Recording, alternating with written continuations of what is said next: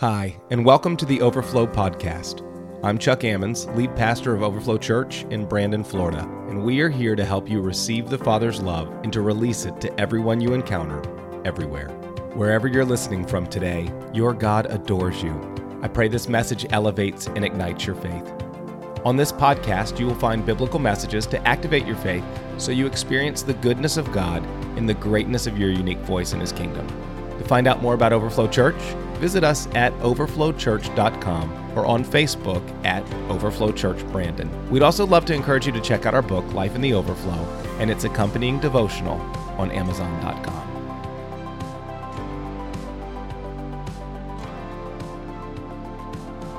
So I have another friend up with me. This is Maria. She's probably your friend too.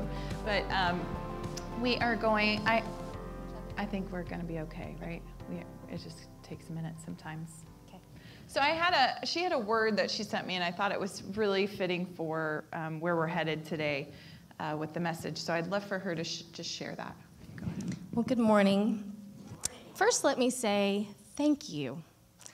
Thank you for being a church that makes room for the Holy Spirit in all of us to be activated.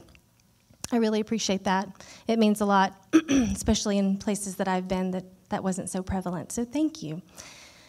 So what I hear the Holy Spirit saying is that He really, really wants us to take a minute and listen to something because He wants to change our perspective about a particular word.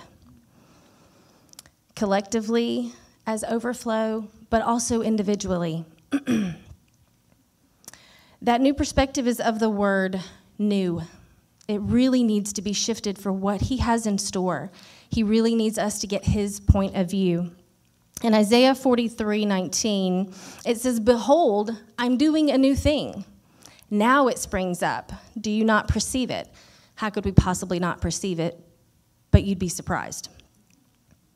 We're not hearing that word correctly, and it's very important for what He has on the horizon for us as the church, as Overflow, and individually.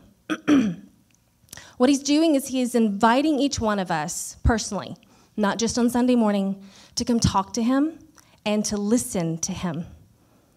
Because this new does not mean the same, just in new condition. For example, you find the perfect purse. It's amazing, goes with everything, perfect size, want to use it for every time and every season and every outfit. You find a pair of shoes. They work for everything. You don't have to think about it. They're great. And then they start to wear out. The purse wears out. The threads are coming off. You need something new. But you just really want the same thing that you've been having. You just want it in new condition. God says, no. You're applying that to what you've seen, what you've experienced, and what you've known as familiar in the church and in your life and in His calling in your life. And He really is like, you're going to miss what I have if you don't let me change your perspective. If you don't give up those old ideals, if you don't lay down the old opinions, the things that are familiar. It's so easy to just get in that rut or think, oh, we've got this figured out, or imagine it might be like this. He really is encouraging us to let go of those things, because if not, we may miss it at the least, and at the worst, we could be offended. We know that happened to the religious leaders of Jesus' day. They really had it set in their minds how He was going to come, what was going to happen. They had it all planned out, and they really missed it, and they really got offended, and it was not good, and we don't want to miss what God has for us.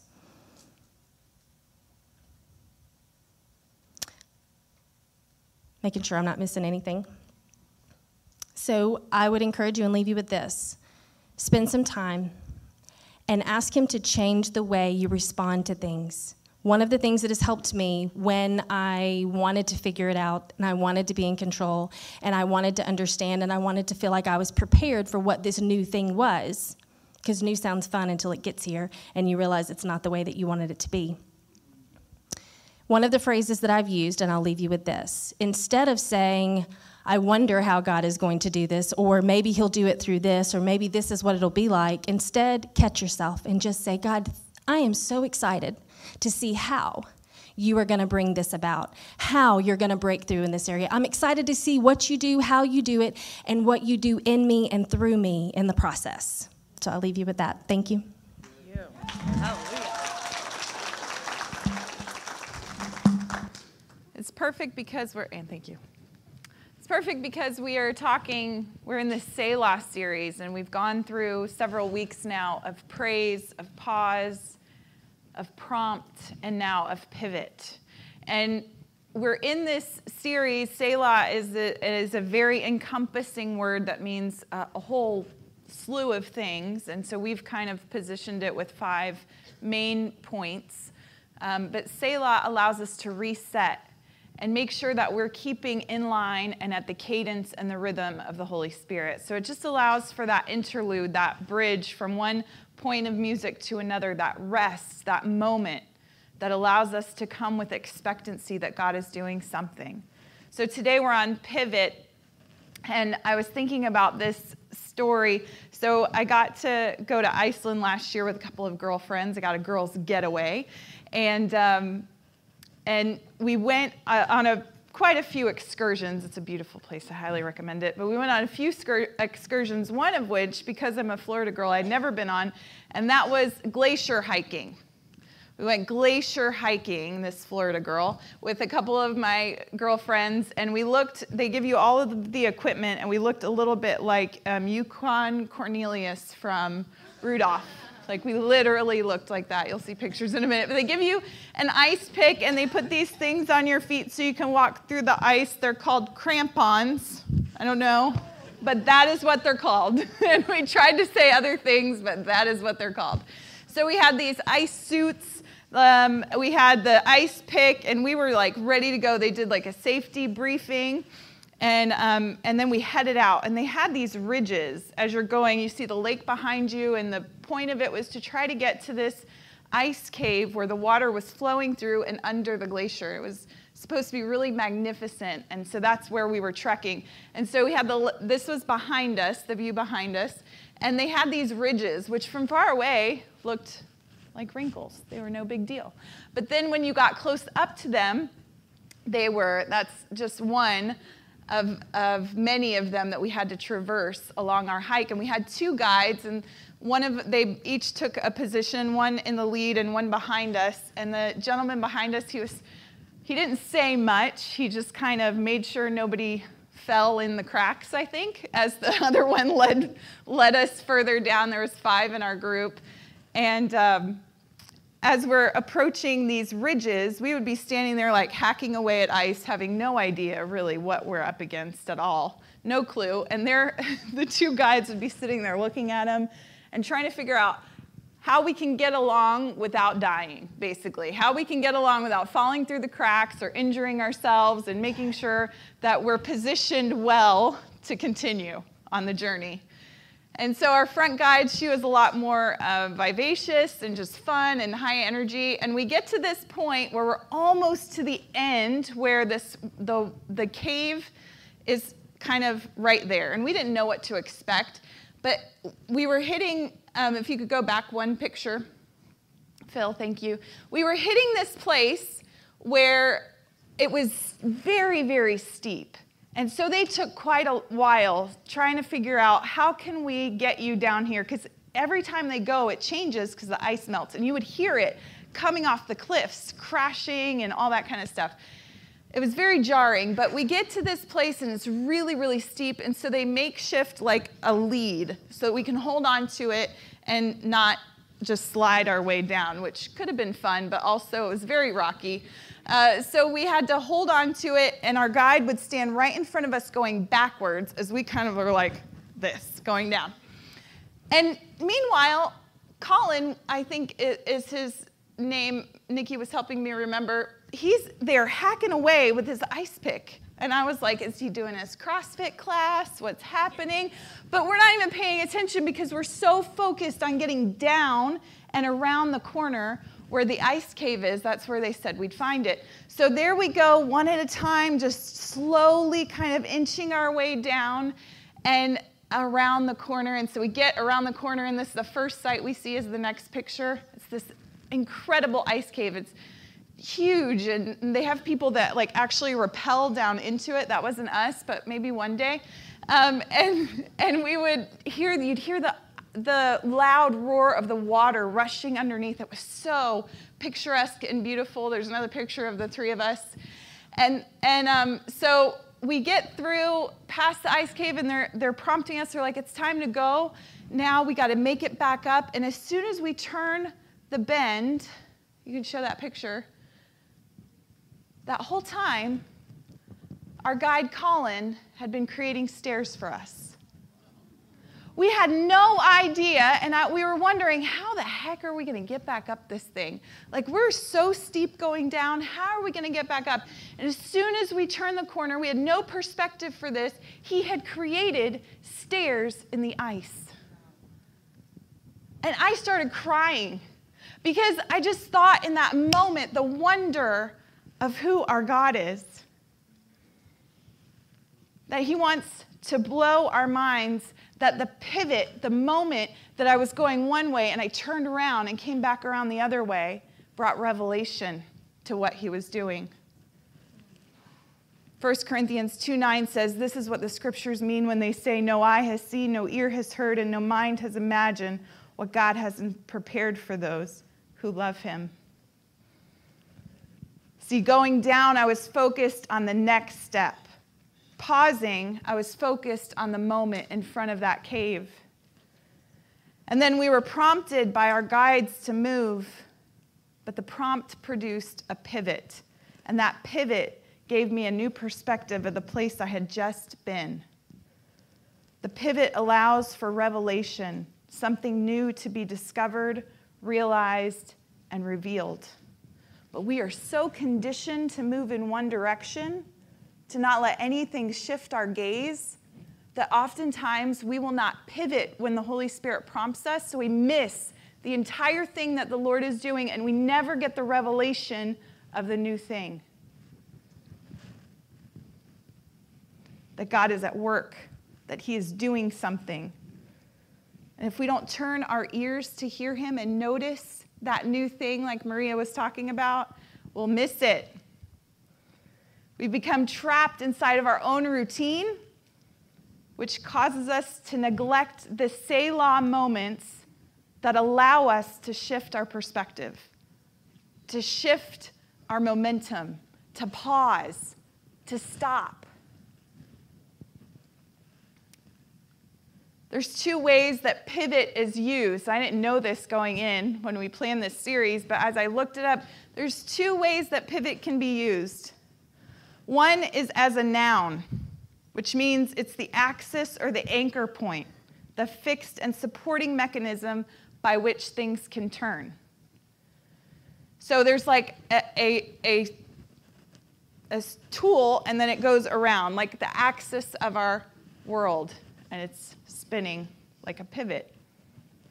It's anchored in something which will allow it for stable movement.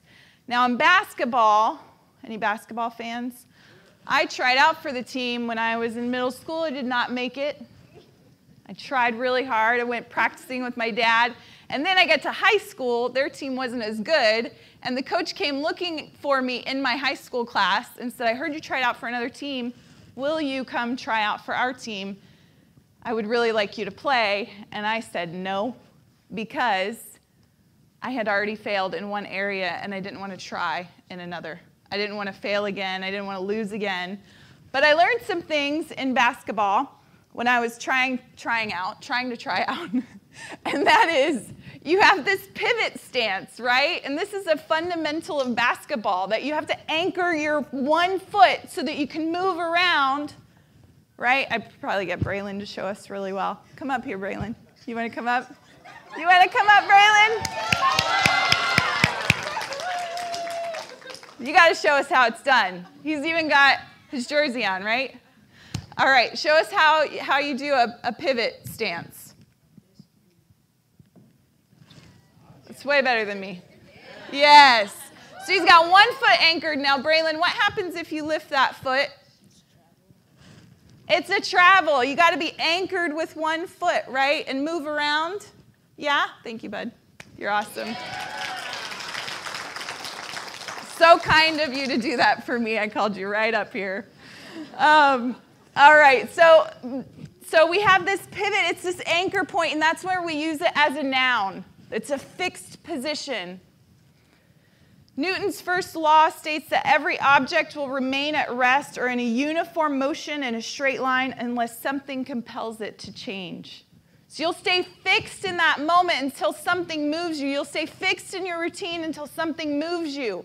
Or if you're going to just keep going and be distracted, it's going to continue until something external forces upon you to shift and move and pivot. Inertia is resistant to change.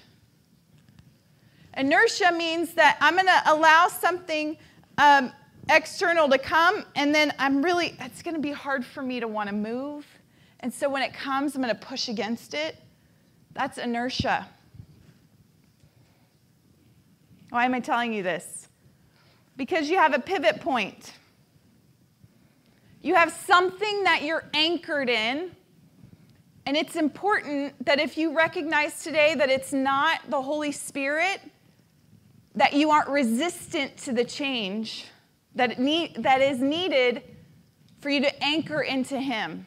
What are you anchored in? What is your pivot point? Now here's where it's used as a verb.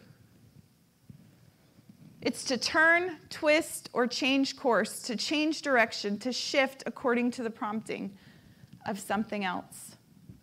Gravity or motion or a propulsion of something. Something causes it to move and it continues to pivot. It turns, it shifts. So we see a lot of turns or pivots in the Bible, and not all of them are from people who were listening to the Holy Spirit. Right? So when we look at it, God's sovereign. He controls all the things that happen, but not everything that happens in the Bible is produced out of a prompting of the Holy Spirit. Adam and Eve, for example. So we see a lot of pivots. In 1 Samuel 8, we see that Samuel had placed his children as judges over Israel, but they don't walk in the same holiness as their father. They were corrupt. And the Israelites saw this and begged for a king. Their prompt caused God to pivot. So Israel is praying and asking God, please give us a king. These judges are corrupt and unruly, and if we had a king like all these other nations, then maybe we could live in the holiness you've called us to live in. And God responds to them and their request.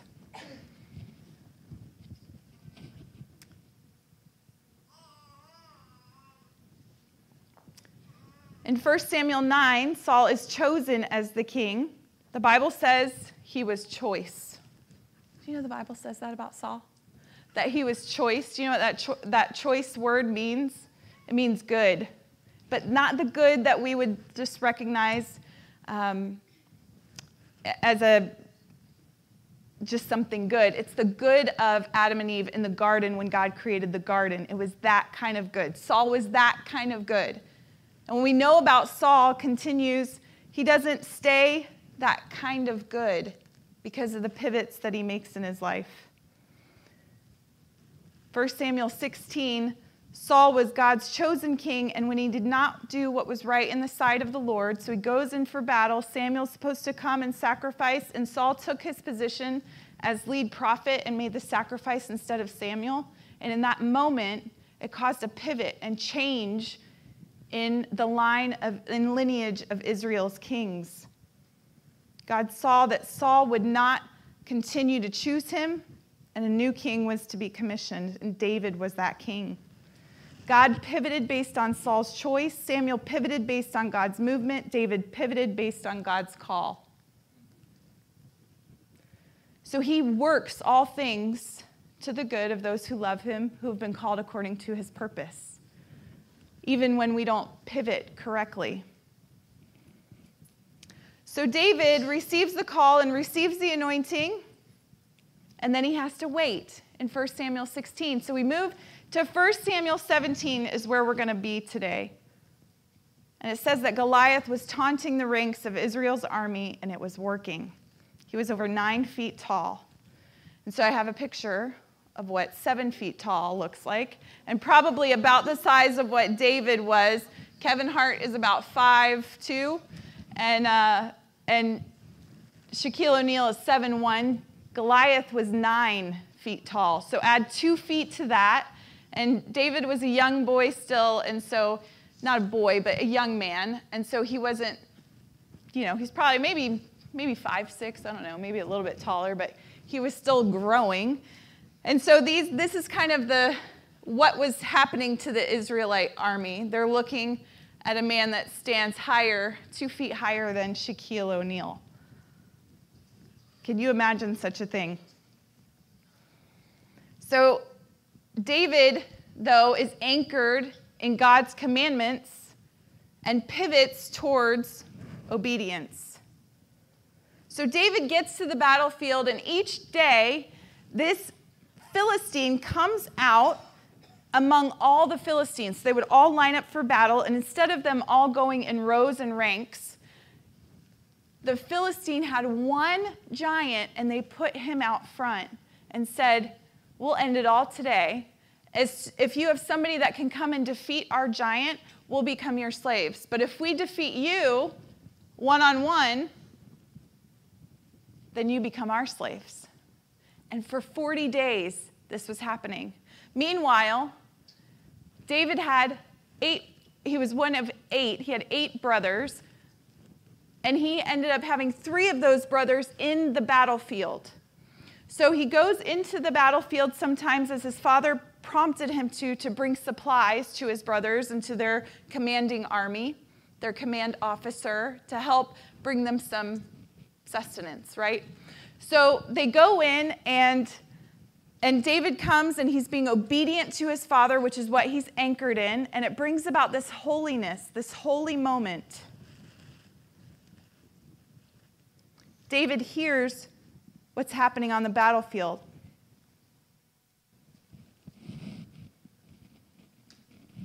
Jesse, David's father, asks him to take this food.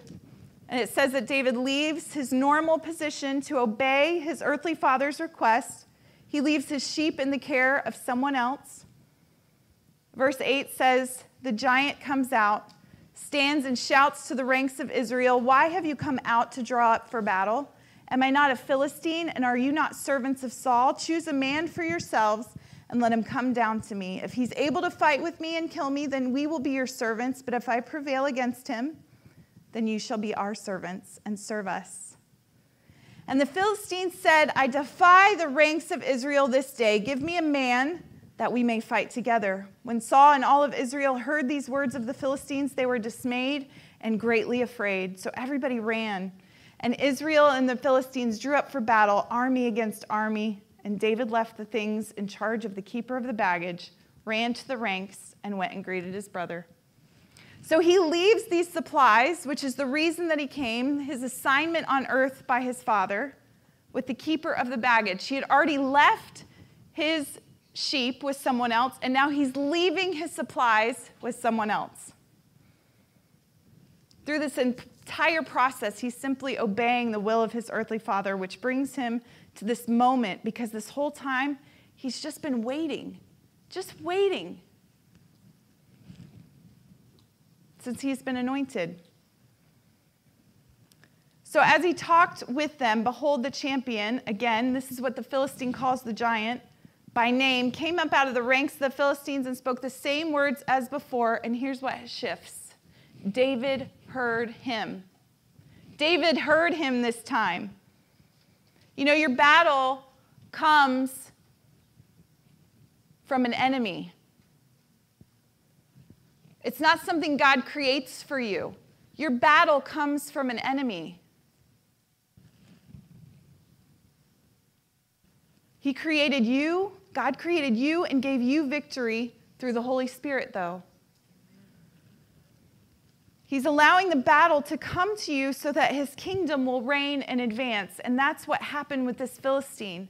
The Lord has prepared someone to say, I'm not going to let this happen on my watch. When that enemy of your marriage, of your finances, of your children, of your future, of your job, of your ministry, of your calling, of your health, of your community, your gifts, or your church starts taunting you, you have been given ears to hear for a reason. You will lose every battle that you choose not to fight. He has already prepared victory over our enemies. We always think that the prompt is going to come by the voice of the Holy Spirit, right? And the anointing had come, his chosenness had come upon David, but he entered into the battle because of what he heard the enemy say. Do you get that? We're waiting always for another sign from God to come in and tell us to go fight. And he's saying, because you're my chosen servant, I've given you all that's available in heaven and on earth. You're already chosen and enlisted in my army.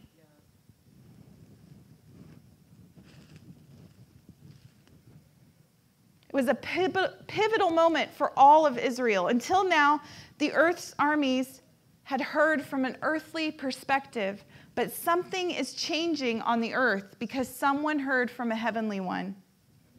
So David pivots and he says this, "Who is this uncircumcised Philistine that he should defy the armies of the living God?" Now what he's saying is, who is this pagan, this one who doesn't understand the things of heaven, the things that my God can do, the victory that is ours, that he has promised? Who does he think he is? So he says this, and Eliab, his eldest brother, heard that he spoke to the men, and Eliab's anger was kindled against David, and he said, "Why have you come down? And with whom have you let those few sheep in the wilderness? Who did you leave your stuff with? I know your presumption and the evil of your heart, for you have come down to see the battle." Eliab minimizes David's position and responsibility. Eliab pivots also and makes David his enemy instead of the Philistine. I think this pervades a lot of what happens in the church. That we're so, like if David would have paused right there and been like, "Oh man, I'm so offended by what my brother said. I'm going to just need to take a minute and like process that." Right? We got to take a minute when somebody comes against who we know and who we're rooted in as God's people. Don't let that take you down, please. You have a giant to take down. So when we take too much time processing maybe what somebody has said about the intention of our heart, about why we're moving forward into our calling, it delays what God wants to do in our life and against the giant. Eliab makes David the enemy instead of the Philistine, but David doesn't. He keeps his eyes on that Philistine. And he shrugs it off. What have I done now? It was just a word. He minimizes what the enemy is trying to taunt him with in another way. He doesn't battle his brother. He saves it for the giant. He turned away from him toward another and spoke in the same way. So he just pivots his head. Says, "All right, I'm going to go this way. You don't want to hear me this way? I'm going to go this way." And so he continues to say, "Who defies this?" And it echoes all the way until it reaches Saul. It's like he just knocks the dust off of his feet about his brother. He pivots. David is anchored in God's anointing, and he pivots toward providence. David sees the stairs out, like we did in Iceland. He came in one way as a shepherd. He's leaving as a warrior. We came down on a steep decline. We go up on stairs. The words of David against the Philistine army echo again and again, and David makes his statement to Saul in verse 32, "Let no man's heart fail because of him. Your servant will go and fight with the Philistine." Saul tells him why he can't. He gives him another reason. You're too young, you're too small, you're too this, you're not enough. And David refutes every single time. He's like, listen, man, I'm not going to let you knock me off of this pivot. I see the stairs out of here. I see how we can have victory. David is anchored in God's authority, and he pivots toward victory. 17:34 says, but David said to Saul, your servant used to keep sheep. The only thing that shifted from where David came in to where he left was the enemy that was stood before him. Suddenly has a new assignment, and he understands greatly what that is. The hardest thing that happens in the church is not from here to here. It's from your heart, not from your head knowledge about God to your heart knowledge. That's a shift. But it's from taking your heart knowledge and putting it in action in your feet. That's why our world is suffering, because we have a lot of head knowledge. We even have a heart belief, but we don't do anything with it to move it in our feet. And David's saying, I'm not going to listen to that, man. I know what happened to me in front of my brothers and in front of my father and on that anointed day. I know there's a calling on my life, and I'm chosen by God. And if this be the day that I step into it, let it be the day. I will take it, and I will say yes, and I will climb those stairs to the place God is calling me to go. David is anchored in God's authority, and he pivots in victory. He said to Saul, your servant used to keep sheep for his father, and when there came a lion or a bear and took a lamb from the flock, I went after him and struck him and delivered it out of its mouth. He pursued the beasts. He pursued them. They came into his sheep pen, right? They came into his sheep pen for the sheep, not for David. And he pursued them to loose the jaws of the enemy. Whew.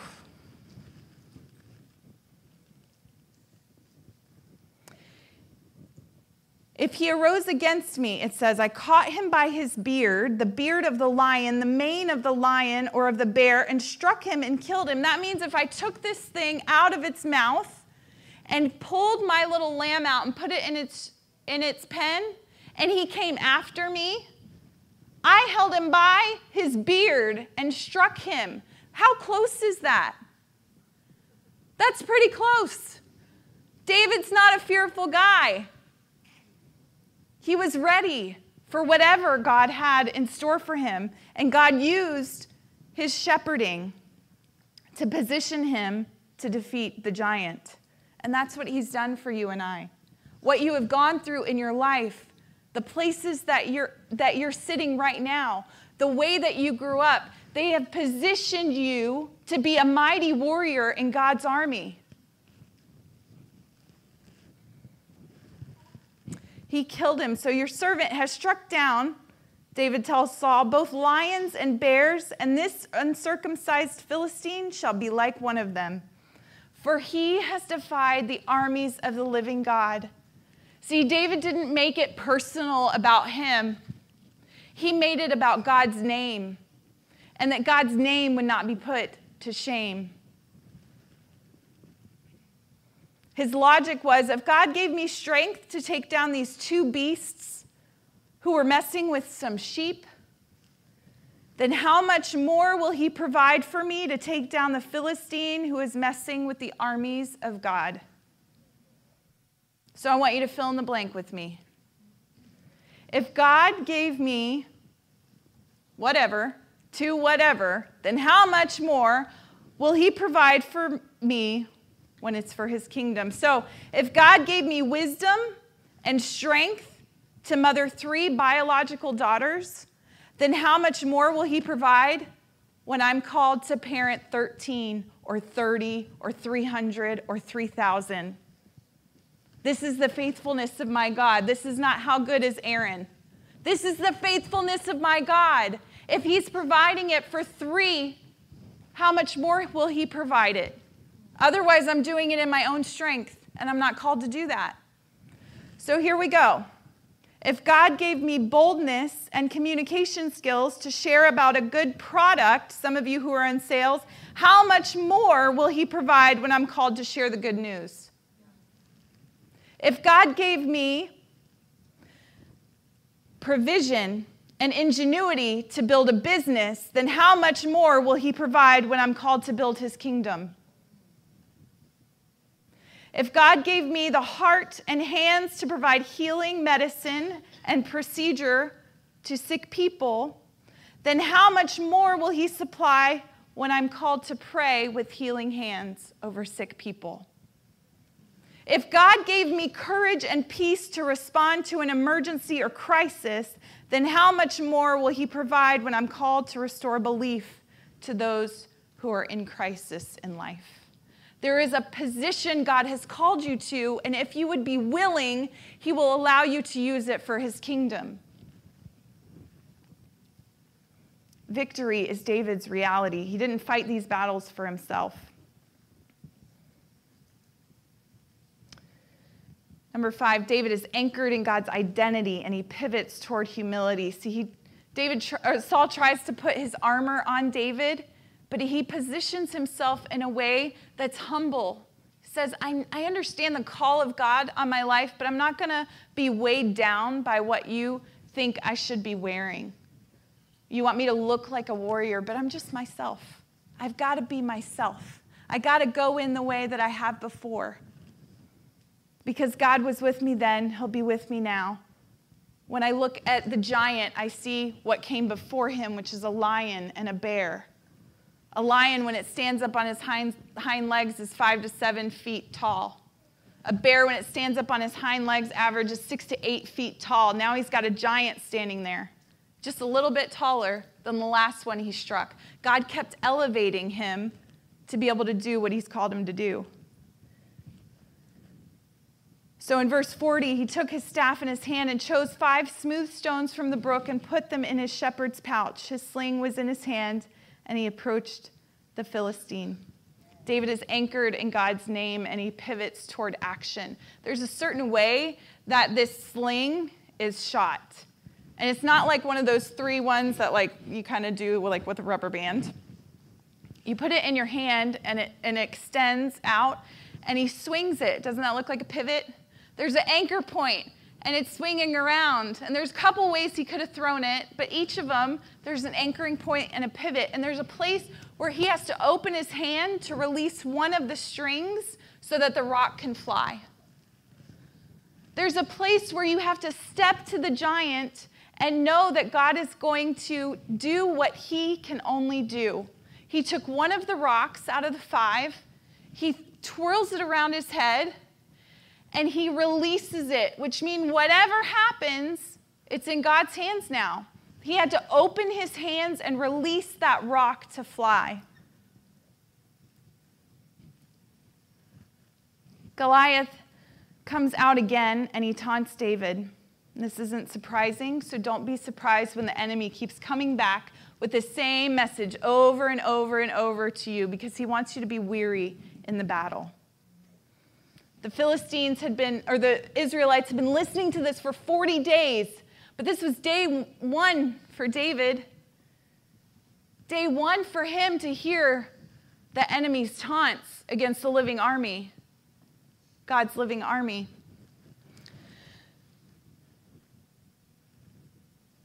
And his position never shrank as he approached Goliath.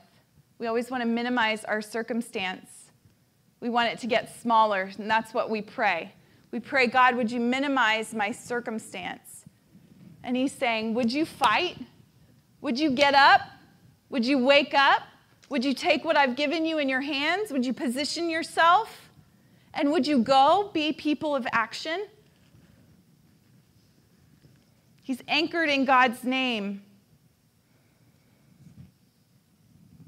And so he approaches, but not as a meek and timid warrior. He runs toward that giant, it says. And as they approach each other, it says, you come to me with a sword and with a spear and with a javelin. That's a lot of armor. But I come to you in the name of the Lord of hosts, the God of the armies of Israel, who you have defied. This day the Lord will deliver you into my hand, and I will strike you down and cut off your head. And I will give the dead bodies of the hosts of Philistines this day to the birds of the air and to the wild beasts of the earth. He was coming with it. He knew who his God is. Do you know who your God is and how he fights for you? What kind of faith is launched in us when we start to proclaim who our God is and who he has always been and how he will continue to be? He's the same yesterday, today, and forever. He said, I'll strike you down and cut off your head, and I'll give the dead bodies of the host of Philistines this day to the birds of the air, to the wild beasts of the earth, that all the earth may know that there is a God in Israel, and that all the assembly may know that the Lord saves, not with a sword and with a spear. For the battle is the Lord's, and he will give you into our hands. He wasn't going to use the weapons of the enemy to fight the enemy. God had given him another weapon, and God has given you weapons for this region to declare God's name and make it known here, so that all the earth will know that he is God, and he loves them. He loves you and I. He loves us. We don't have to fight flesh and blood anymore. Our weapons are mighty. They are love. They are his power. They are his miracles. They are his words of knowledge. They are his healing. They are his truth. It's his word. So Goliath never shrinks, and neither does David. He never shrinks back or away from the giant. Hebrews 10:39 says, yet a little while, and the coming one will come and will not delay, but my righteous one shall live by faith. And if he shrinks back, my soul has no pleasure in him. But we, say we. Okay. Say it like you know who you are. Do you know who you are, mighty warrior? But we are not of those who shrink back and are destroyed, but of those who have faith and are preserved, are saved. We are saved by the power of God and what he's done. And if I can implore you today, it is to take what God has given you, to ask him what it is he wants you to do, and to go do it, to not delay. That there are giants coming into our region, not physical ones, but spiritual ones that believe that they have territory here, that if the people of God would stand up and say no, they would be taken down. It is like not even a fight. It is not even a fight. Do you know who our God is? That we can step up and say, you must be torn down. You spirits who try to pervert our region, you have to be torn down. You must come down. If I say that, great.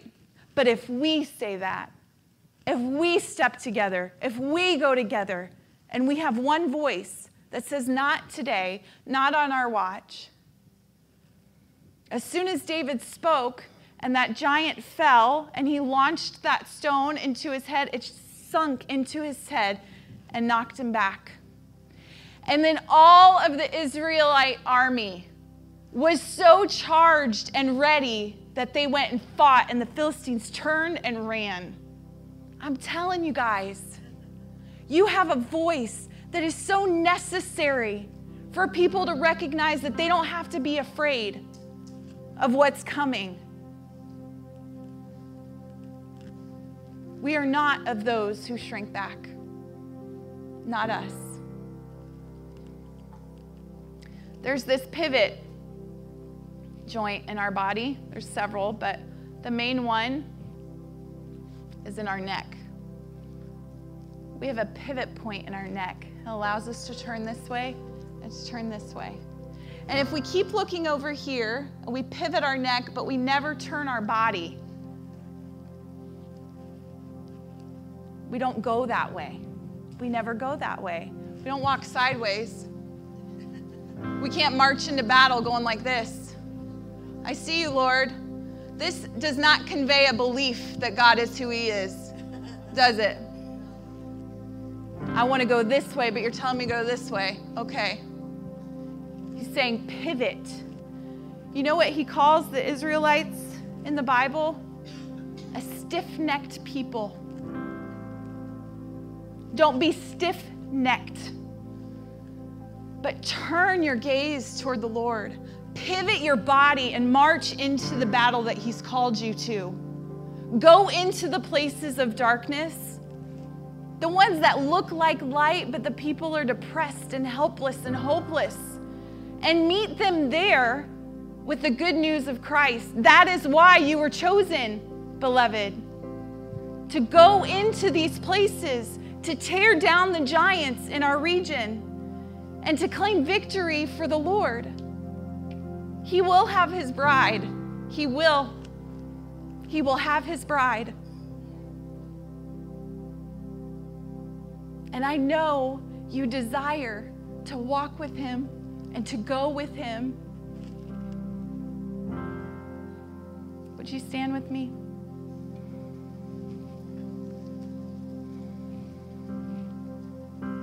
We are going to be a people with our heads on a swivel, ready, not out of fear. We're not going to be a people with our heads on a swivel out of fear. We're going to be a people with our heads on a swivel out of holiness. Looking constantly, where are you moving? Where are you moving, Holy Spirit? I want to go with you. I don't want to miss it. I want to pivot. I want to pivot. I want to pivot right where you're going. I want to go. I want to line up with.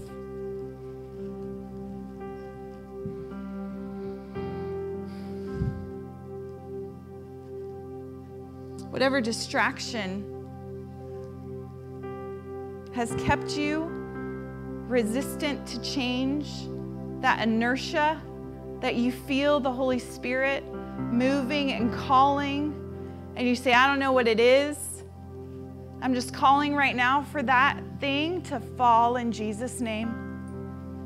That resistance to the Spirit of the Lord, that resistance to the pivot, that resistance away from distraction, I command those things to fall in Jesus' name.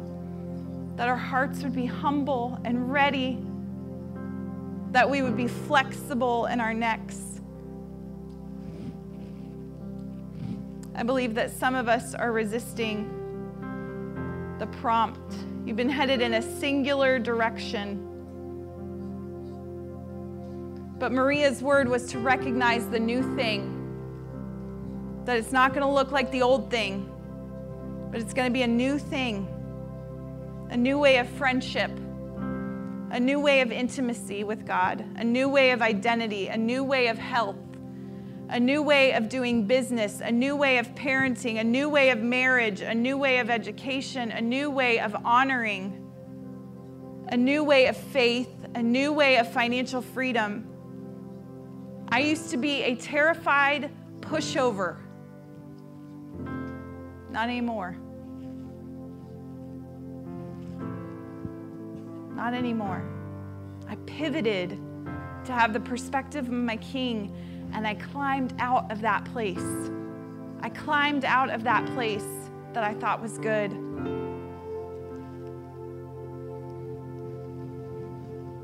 When I made Jesus the anchor point for my heart, I could see through His eyes, through His strength, through His provision. And now I'm a warrior, and so are you. You're not a terrified pushover. You're not one who shrinks back.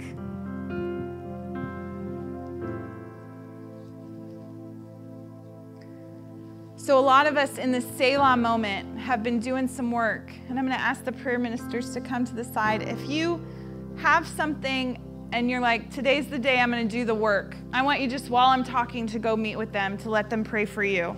I'm going to do the work because I want the new thing. I'm letting go of the old. I'm letting go of the old. I'm ready for the new thing. I'm going to put it away. I'm getting rid of it. I'm just taking it to the thrift store, to the garbage, to the dump. It's going. And some of you, as we've been working out this Selah, you're ready for the new thing. If you're ready for the new thing, I want you to come to the table that we have here. come to the table and take and eat communion, because the Lord wants to provide the new thing to you, and it's your covenant, his covenant with you, that he's going to provide it. He's going to provide the new thing. Just position yourself with him in this moment to receive the new thing he has for you. As you've been doing that work, I just sense that there are some people who have done some work. They've cleaned out, and they keep going back to that room, surprised by how it looks now, because it's all been cleaned out. And so there's some new things that the Lord wants to put in there that surprise you, that speak of this new life that you're walking with him. And he's just got that for you right at his table. You're used to coming to him lowly, like a servant. And he's saying there's a place of intimacy where I call you my friend, and I want to position myself right across the table from you. I'm your friend. You can sit with me at the table. You can join me. You can enter in. You can receive the new thing I have for you. I'm a good friend. I'm a good friend, he says. He's going to give you some weaponry at this table. He's going to provide some new weapons and to show you the ones that he has given you already that you didn't even know were weapons. You didn't even know that you were holding a slingshot. You didn't even know that you could kill a lion or a bear or a giant in the spirit, but he's saying you have and you will. You already have and you will. Will you let him speak to you and remind you of his faithfulness? Let him give you the memories of the victories.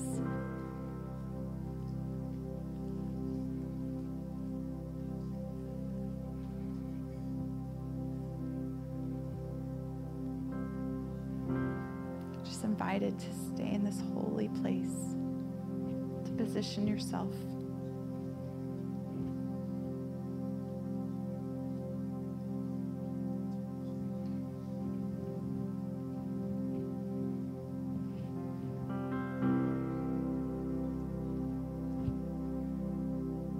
Some of you are going to sit at this table and receive a baptism of the Holy Spirit. And with it comes the provision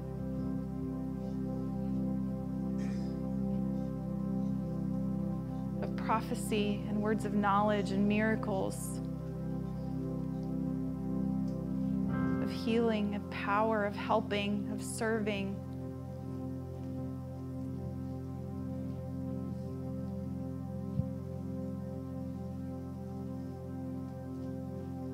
So we just come into agreement with that. Some of you have been walking in the fruit of the Spirit for a long time because he's been so close to you, and you've walked in intimacy, and he's saying that joy that you have, that's a weapon in my kingdom. That peace that you have, that's a weapon in my kingdom. That patience you have, that's a weapon in my kingdom. And you didn't even know it. So, Father, would you continue to unearth for us